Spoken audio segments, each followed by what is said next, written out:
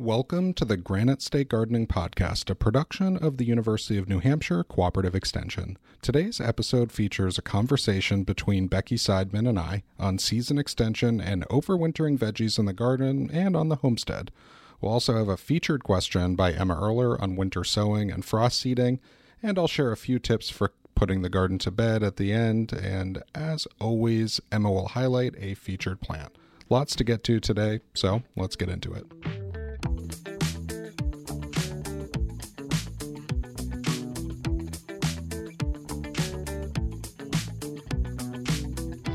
Greetings, Granite State Gardeners. I'm Nate Burnett's Public Engagement Manager for UNH Extension, and I'm joined now by UNH Extension's Sustainable Horticulture Specialist, Becky Seidman, who's also a researcher at the New Hampshire Agricultural Experiment Station and a professor of sustainable agriculture and food systems in the Department of Biological Sciences at the University of New Hampshire. Now that we're already in early October, I know garlic is on your mind, but I wonder if you're done planting all your other veggies until spring, or if you still have some planting to do. I'm thinking mostly about garlic, although I do like my ornamental bulbs as well. Getting ready to plant some garlic for the winter. I'm also thinking about, our everything's pretty much planted in for late fall harvest, but keeping those going and keeping those protected from frosts that are coming is a big focus of my efforts right now. Well, that's very convenient because that's what we're going to be talking about. But Becky, tell us about your favorite garlic varieties. Oh, that's funny. We grow 5 garlic varieties at home, but even if I told you what they were, I'm a little suspicious that everyone's garlic varieties are not the same, even ones with the same name. There's some varietal confusion. So we grow ones that we purchased as Music and Enchelium and Russian Red and Russian Topset, and all of these I like because they're different, and I think the diversity is good, and some of them do better in some years than others, and some are bigger in some years than others. And so I like to keep all that diversity, but in reality, I can't really taste the difference between them. Okay, so I'm actually only growing garlic for the second time now, and the first time I did it, I was really excited about the variety I was going to get in the mail, and at the very last minute, they pulled the curtain out from under me. They said that the garlic had some sort of nematode pest issue that they had screened for and caught, and so they didn't fulfill my order, and I ended up getting stuck with some sort of leftover garlic at the local feed store. Can't really answer that. I've basically grown up eating garlic from the grocery store, and I'm ready for the next phase of my life, where I grow delicious garlic varieties in my garden. And I want to revisit this topic in 3 years when I'm able to say what I've had, what I've grown myself, and what I like. Because I know I like garlic. I even like garlic raw sometimes, like the elephant garlic or something like that is delicious raw. I like garlic in everything, but I can't wait to be able to answer that authoritatively with experience under my belt, proudly kind of beaming from all my success in the garlic department.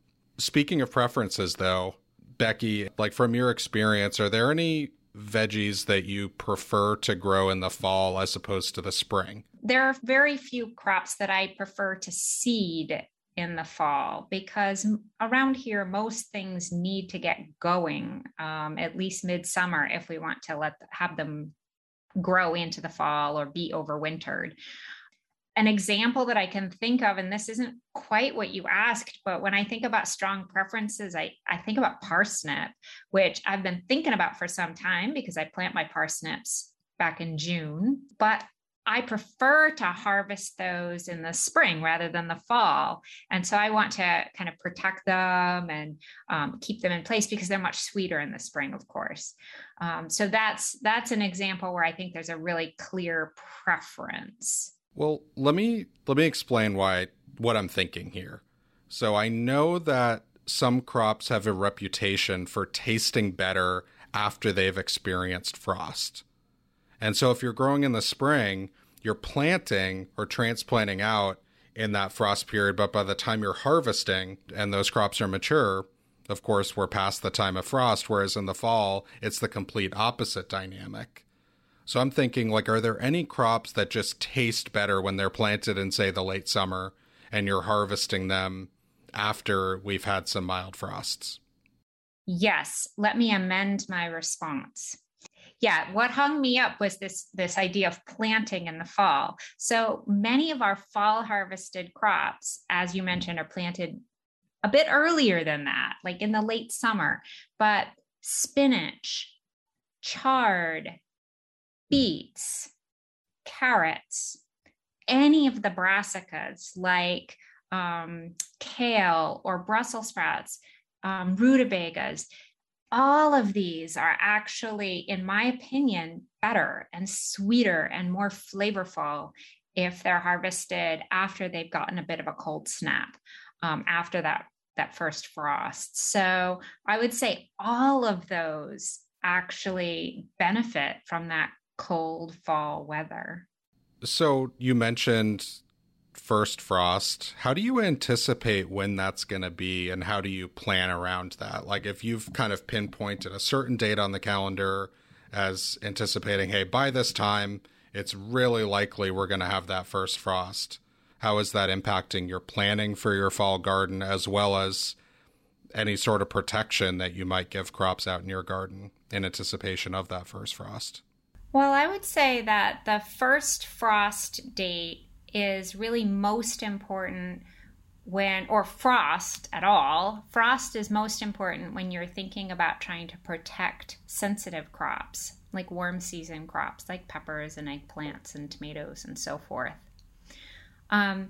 When you're talking about scheduling and planting cool season vegetables, really the first frost date is not important. What's important is that they've gotten a fair amount of growth before the light levels and the temperature generally go down. So it's really, the first frost date isn't really critical to keep in mind for a fall or winter garden. It's really when the ground freezes and when the temperature drops generally. So really we're talking about planting stuff often in August or very early September at the latest, so that it has enough time to grow before we just don't get warm days anymore. But these kinds of crops are resistant to, they're cold tolerant. They can take a frost, so that the frost itself is not key. It's the weather around the fall. As far as predicting, it's really, really hard. It's much harder, I think. I mean, you can look up fall frost date calendars and try to predict for your area, but it's much more variable than I think we tend to expect for spring frosts. And it seems to be pushing later often. It's quite difficult to predict. It could be anywhere from 4 to 6 weeks different from one year to another. And so I think the real key there is to think about being ready for it so that you're ready to protect the things that are going to die when the frost comes. But it's not necessarily so important when you're talking about these fall and winter crops. So the two takeaways there, one is that the first frost of the fall is a lot more unpredictable than the last frost of the spring. And the second is that it's less important from a gardening perspective. I guess there are some warm season crops that we do stretch as late as we can, like tomatoes, where I know some people might be really motivated to keep those tomatoes going even longer and might throw row cover or something like that over their tomatoes. So keeping an eye on the forecast in that regard. It doesn't really require any planning, though. If you know that a frost is coming maybe tomorrow morning, you just go out there and throw some row cover on and hope for the best. That's really true. It depends on the volume of your gardening efforts, how much planning this requires. Ooh, yeah. Say more about that. So because I'm thinking about myself being a really small scale gardener, but for someone who is growing at a larger scale and can't just walk outside, throw some row cover on and, come back in, what sort of planning is going into that? Now we're thinking about sort of homesteader scale potentially.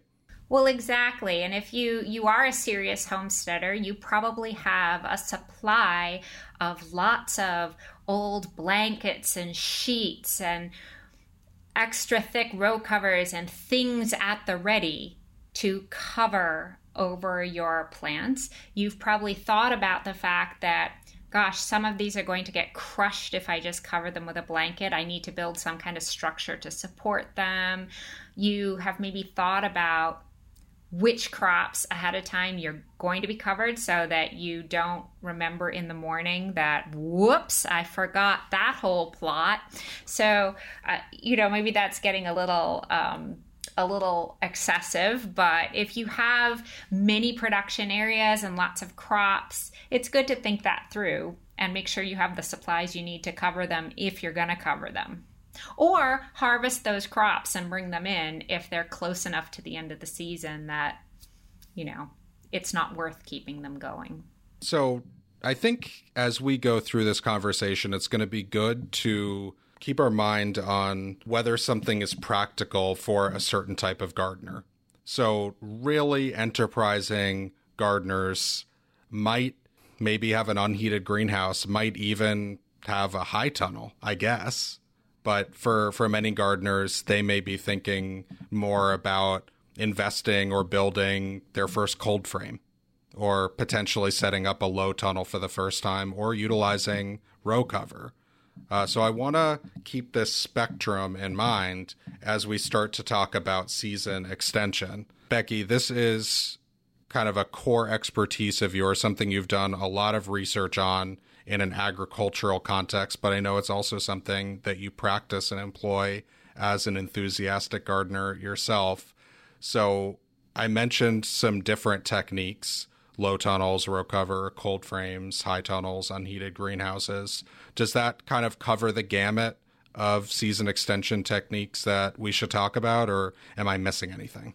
I think it does. I think I would add one little thing to it, and that's if you are thinking about a couple of unusual alternative crops, and I'm thinking of radicchios, and I'm thinking about Belgian endives. These are things where you grow them through the main season, but you dig them up, pot those roots, and then move them into a dark part of your basement or your house and continue to grow those.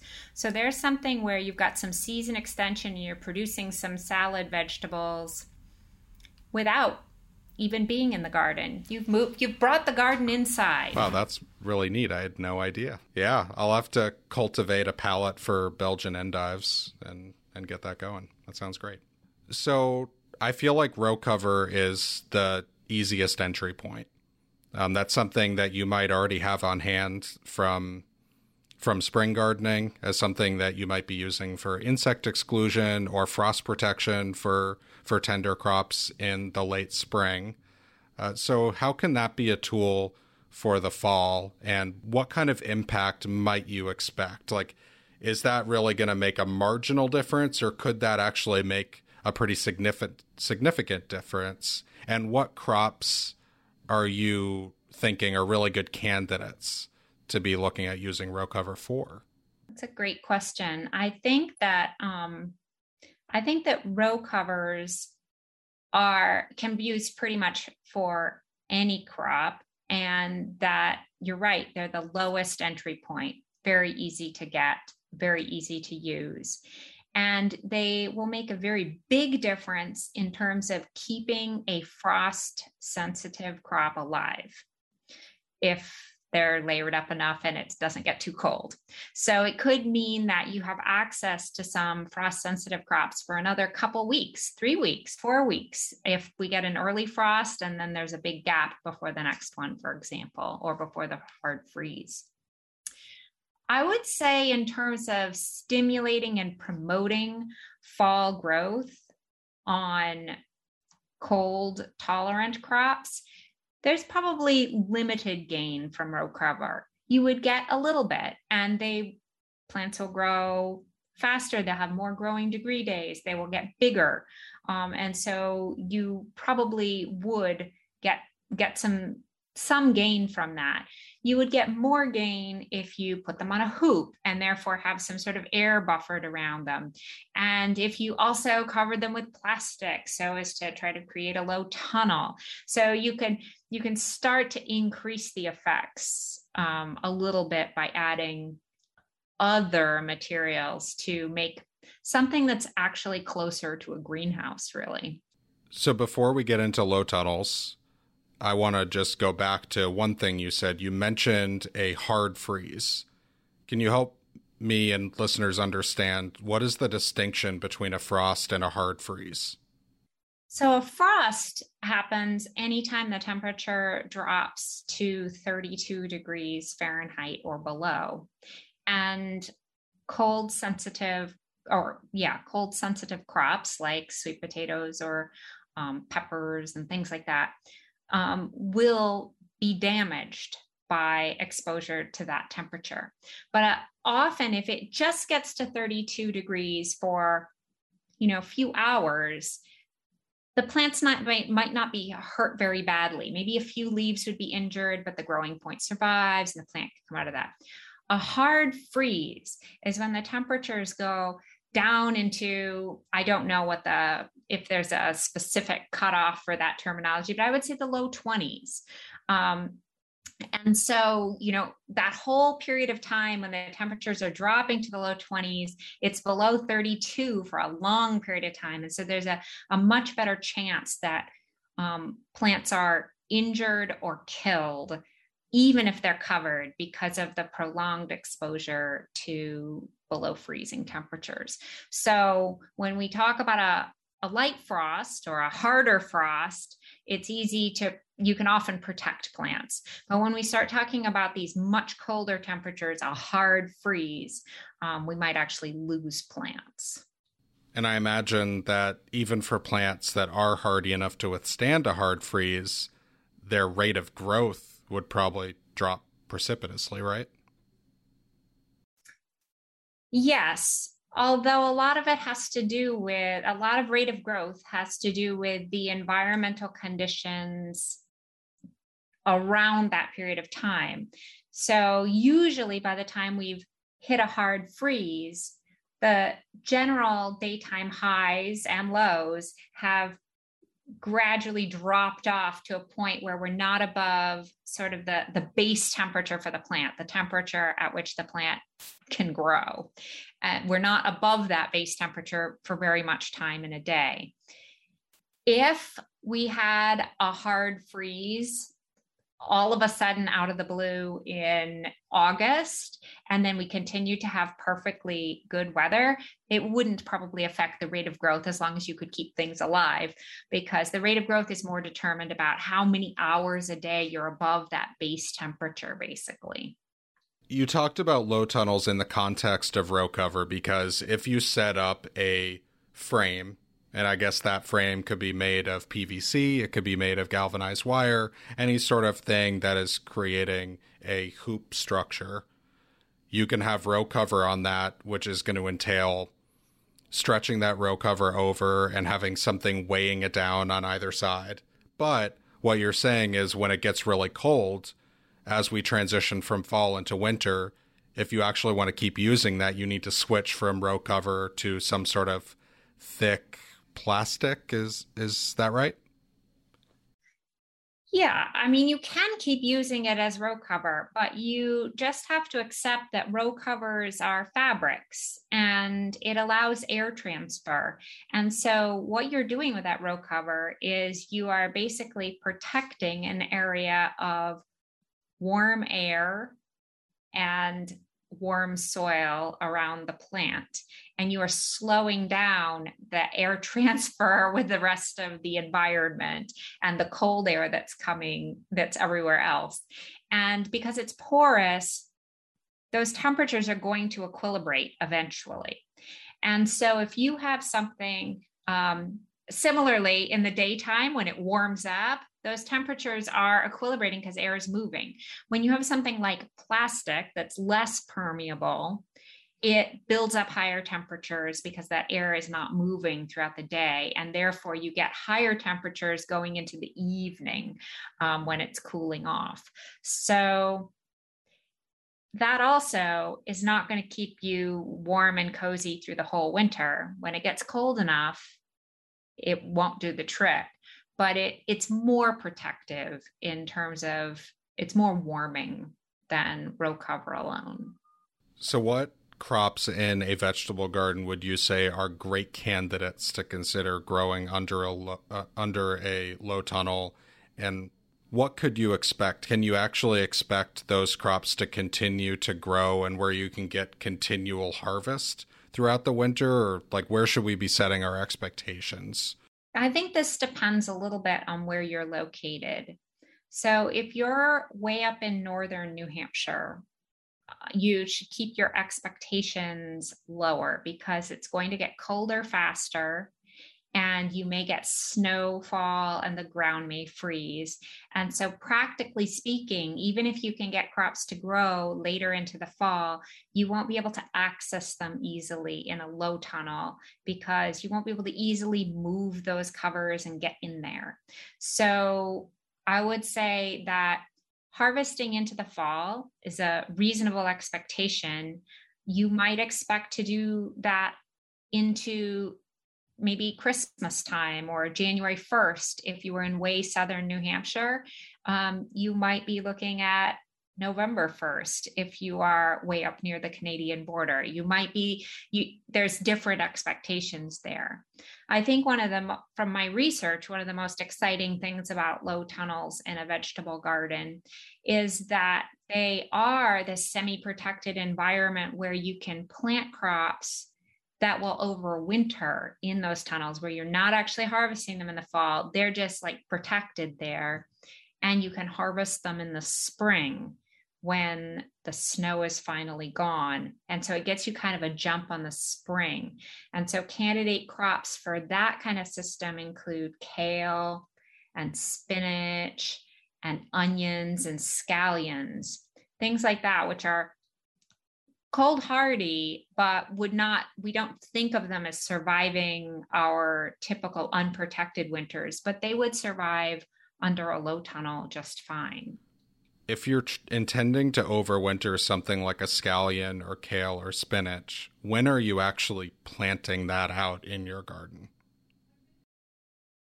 The timing of planting is tricky, and it's tricky because every fall's weather looks different. But realistically, you are probably looking at planting that early enough so that the plant can get established before the winter comes. So it's got to put on some growth ahead of time. So you're probably looking at sometime in the month of September. And if you were looking at onions and scallions that you were going to start from seed, you'd probably be seeding them in August. And then planting them out in September or very early October. All of this varies enormously based on where you are, how warm your falls are, the kinds of varieties you're looking at. And these are the kinds of questions I've spent lots of time trying to tease out in my research. And it's always trade-offs between planting early and planting late and how well they survive versus how much time it takes and whether they possibly get too big before winter comes. So this is definitely gardening 201. This is not gardening 101 when you're starting to look at these overwintering systems. If you're intending to overwinter something like spinach, could you potentially plant it in early September or something and actually get a harvest or two and then decide, hey, I'm going to try and overwinter this and keep harvesting in the spring? Or is it a situation where you really need to plant with the sole intention of overwintering it and doing all your harvesting in the spring? No, you're absolutely right. You can do that. And in fact, our work with that here in Durham showed that you get the most spinach off plants that are planted earlier that you harvest through the fall, and then they take sort of a break during the winter, and then you harvest again in the spring. Yeah, that is absolutely possible.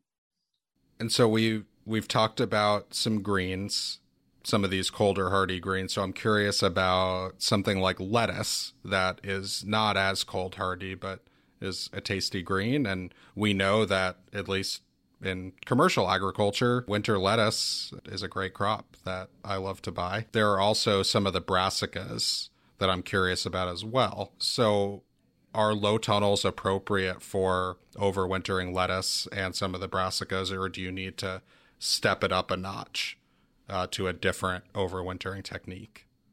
I would say that in general, the brassica family crops are more cold tolerant than lettuce.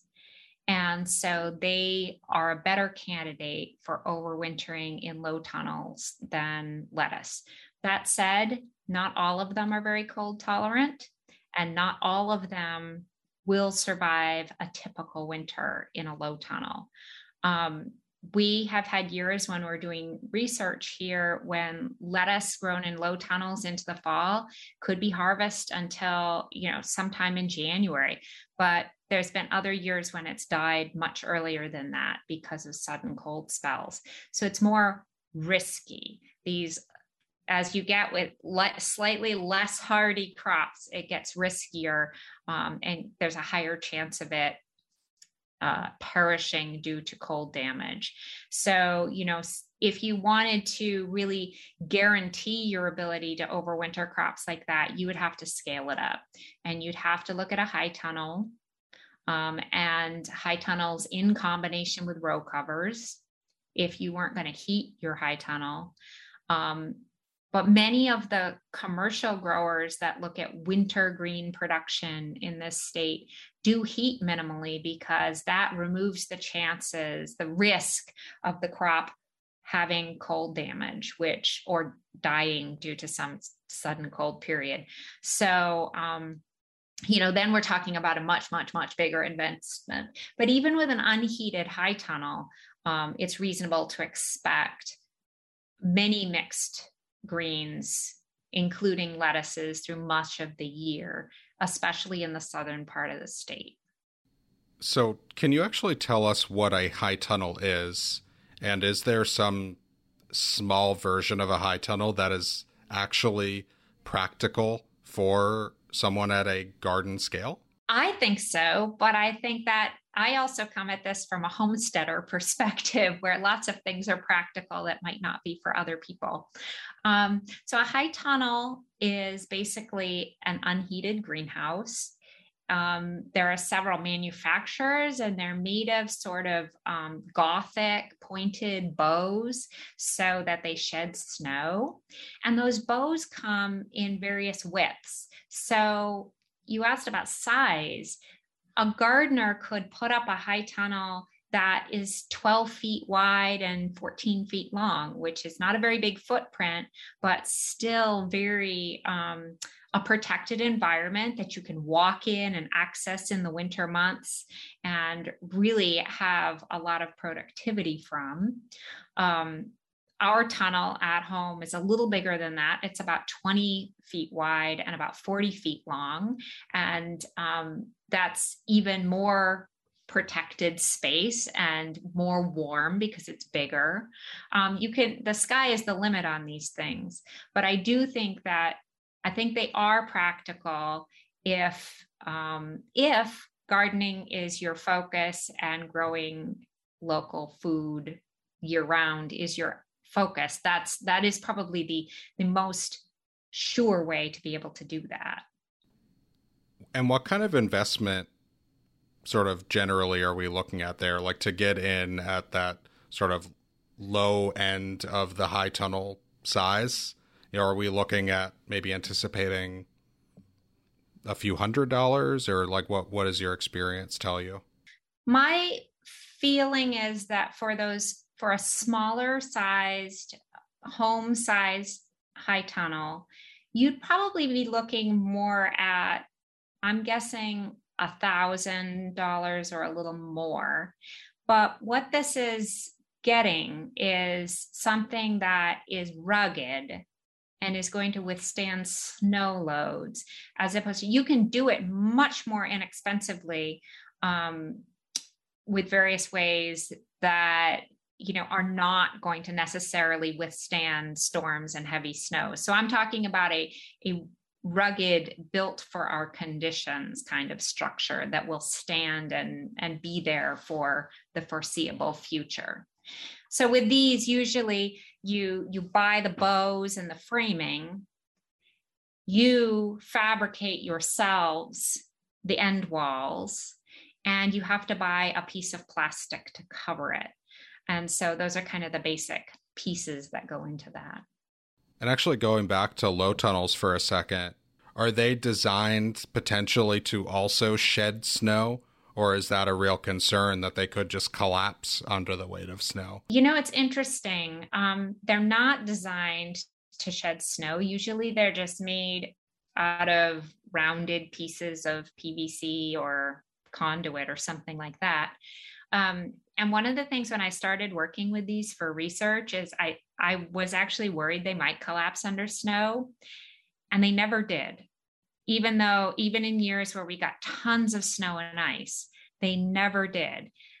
They collapsed in the spring when it became muddy out and the bows were not supported in the ground anymore. And so then they would fall over.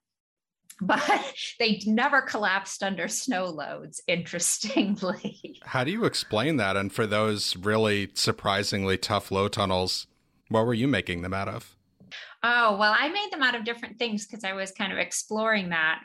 We made them out of pieces of PVC that we would bend, 10-foot pieces of PVC pipe that we would bend and slip over little pieces of rebar that acted as ground posts in the ground. So those were some of them. And some of them were made out of bent EMT conduit, metal tubing. And both of these worked just fine.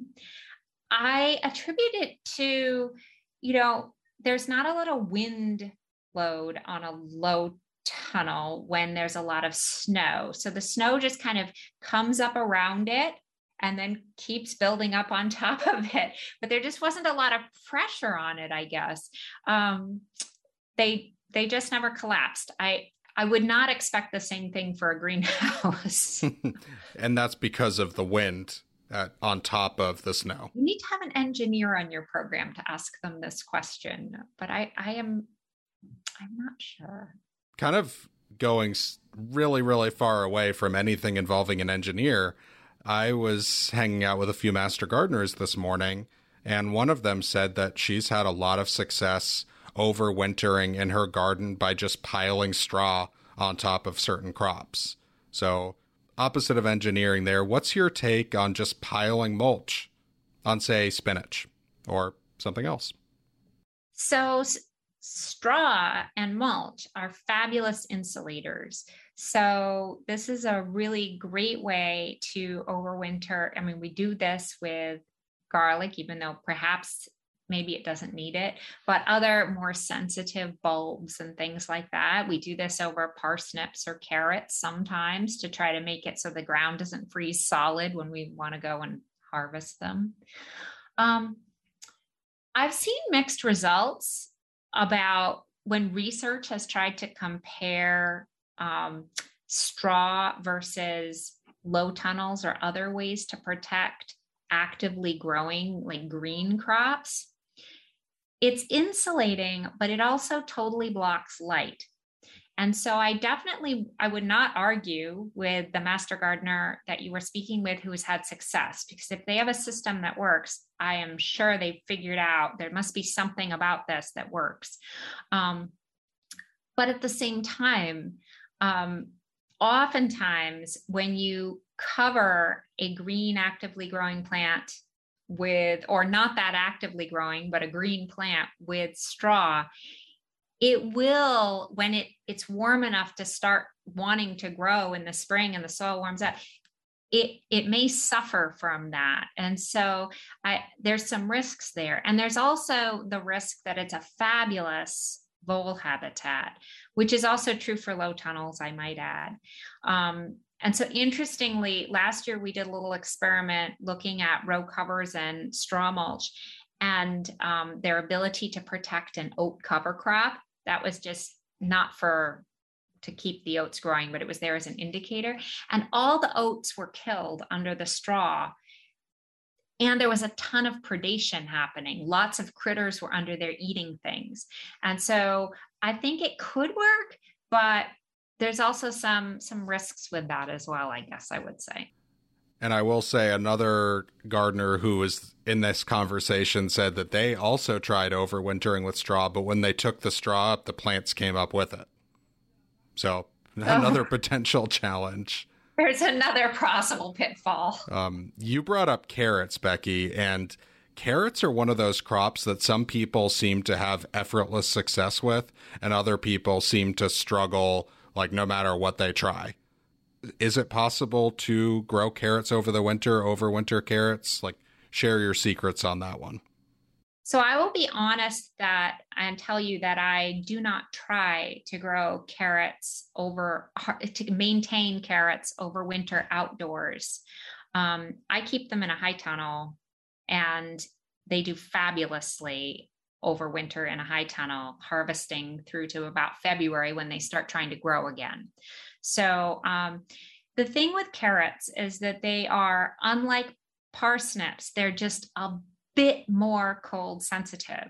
And so if we have kind of luck and a really mild winter and everything's in our favor, it's possible to overwinter carrots successfully. And that's why we can do it in a high tunnel, which is a bit warmer than outside.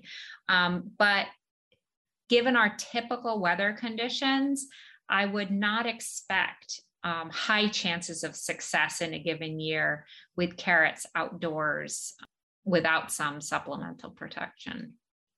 So I don't have a secret.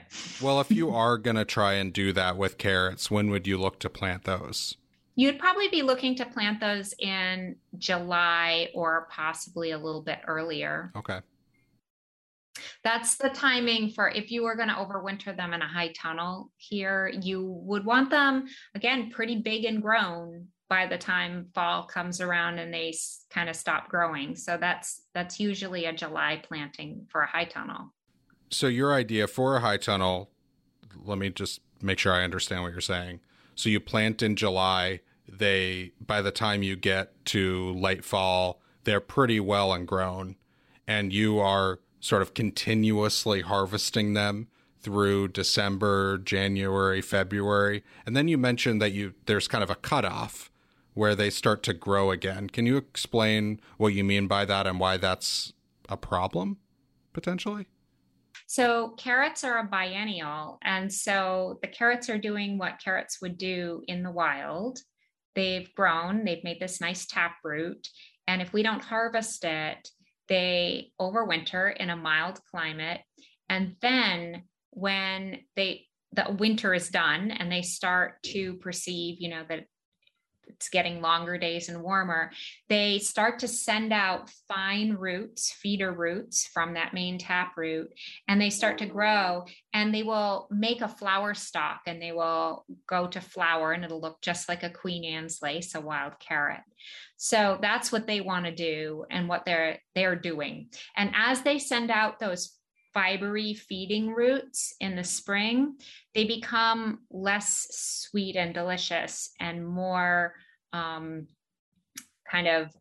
the texture, they get tough and woody and the flavor becomes more bitter and not delicious anymore.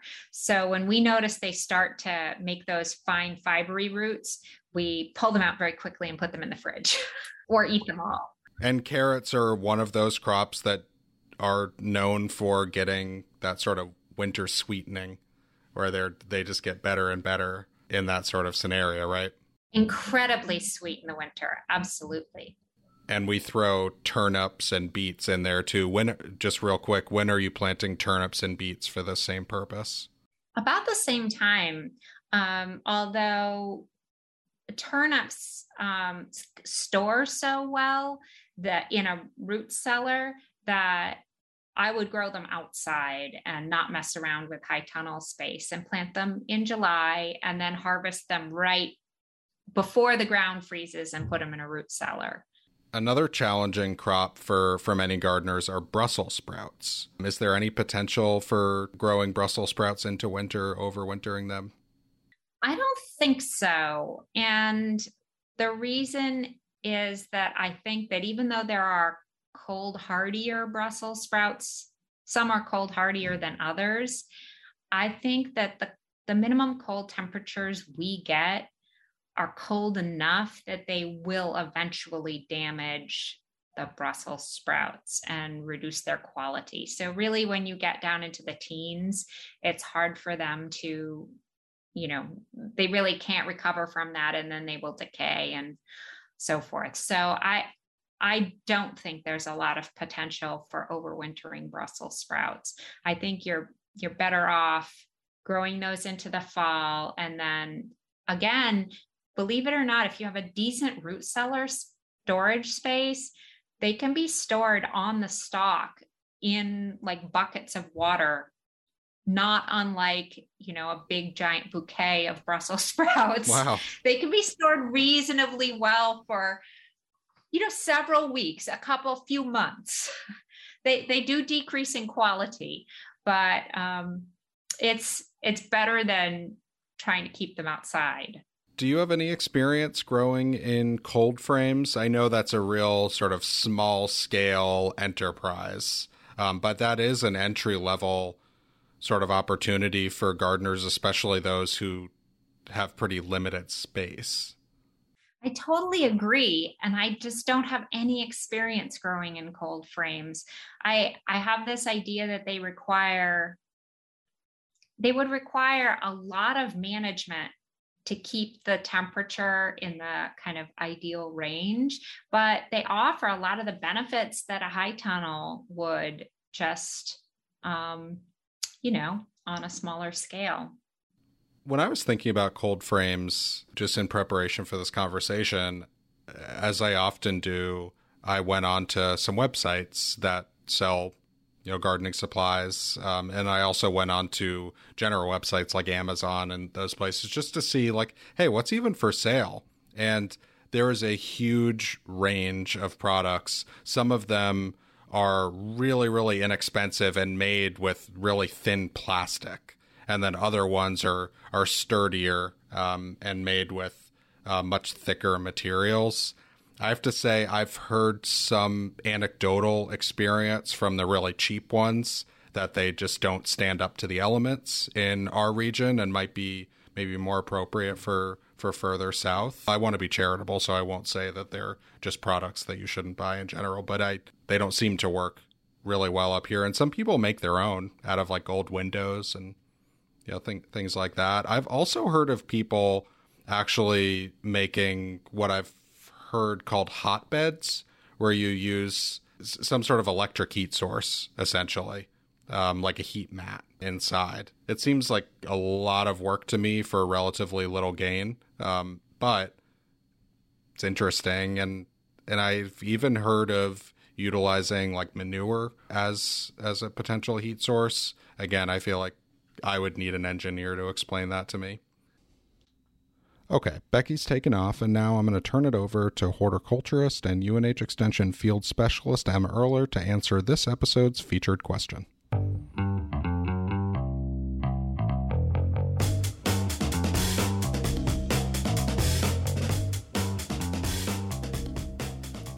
Is winter sowing a shortcut to spring? That's this episode's featured question. Some gardeners have found that winter sowing cool season annuals and vegetables in protected plastic jugs or other transparent covered containers can give them a slight jump on producing seedlings for spring. If you want to try winter sowing, start saving clear plastic containers like juice bottles.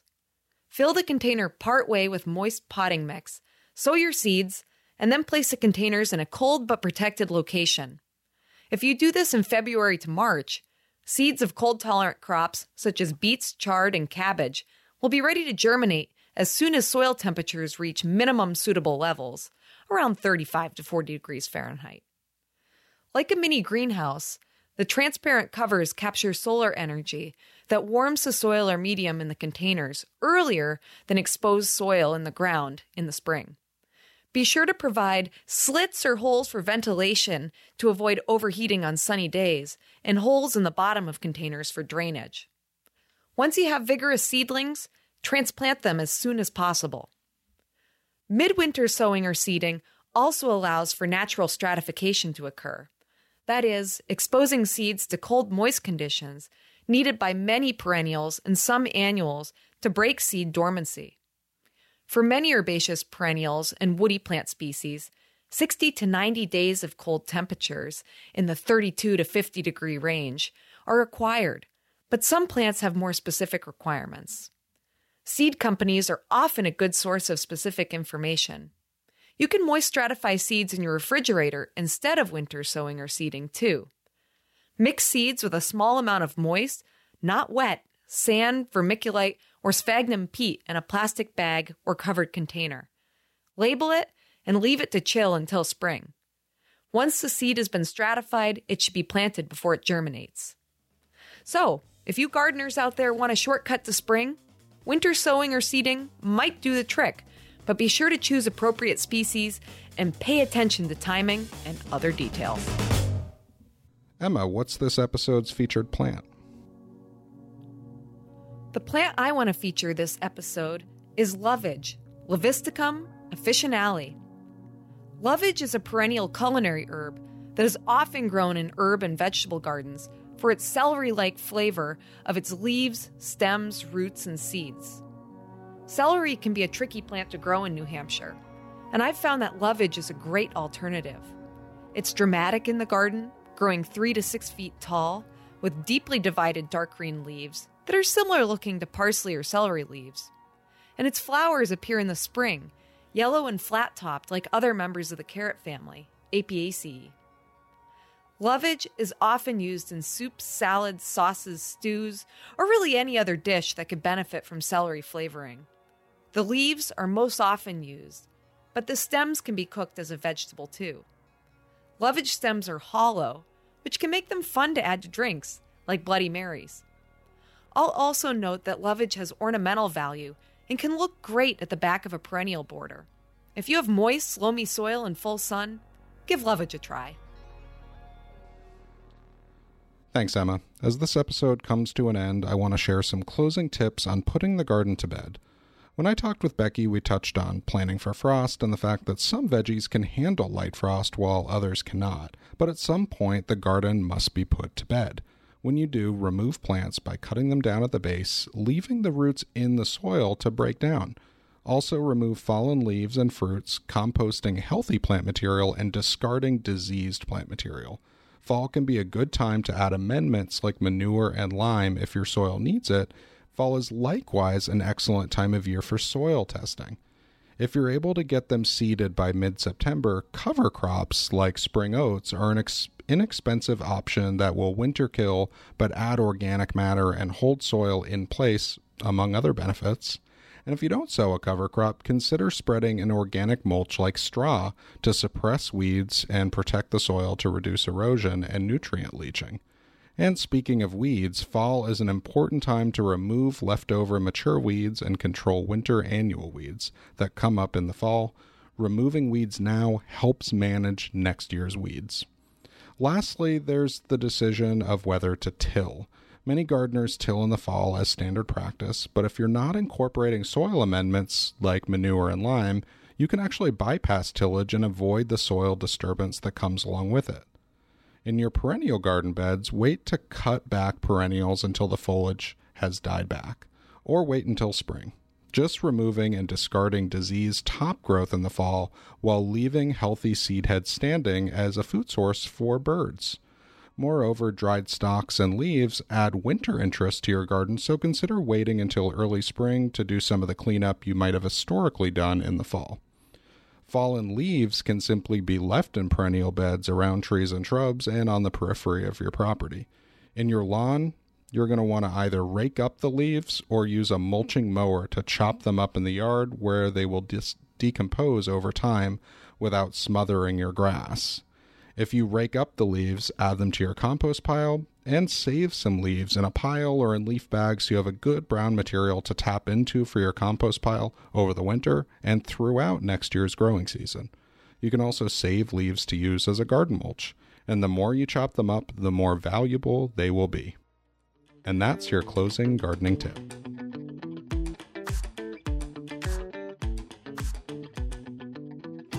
Thanks for tuning in to this episode of Granite State Gardening. Until next time, make some plans to overwinter or extend the season in a new way this fall, Granite State Gardeners. Talk with you soon. Granite State Gardening is a production of University of New Hampshire Cooperative Extension, an equal opportunity educator and employer. Views expressed on this podcast are not necessarily those of the universities, its trustees, or its volunteers. Inclusion or exclusion of commercial products in this podcast does not imply endorsement. The University of New Hampshire, U.S. Department of Agriculture, and New Hampshire counties cooperate to provide extension programming in the Granite State. Learn more at extension.unh.edu.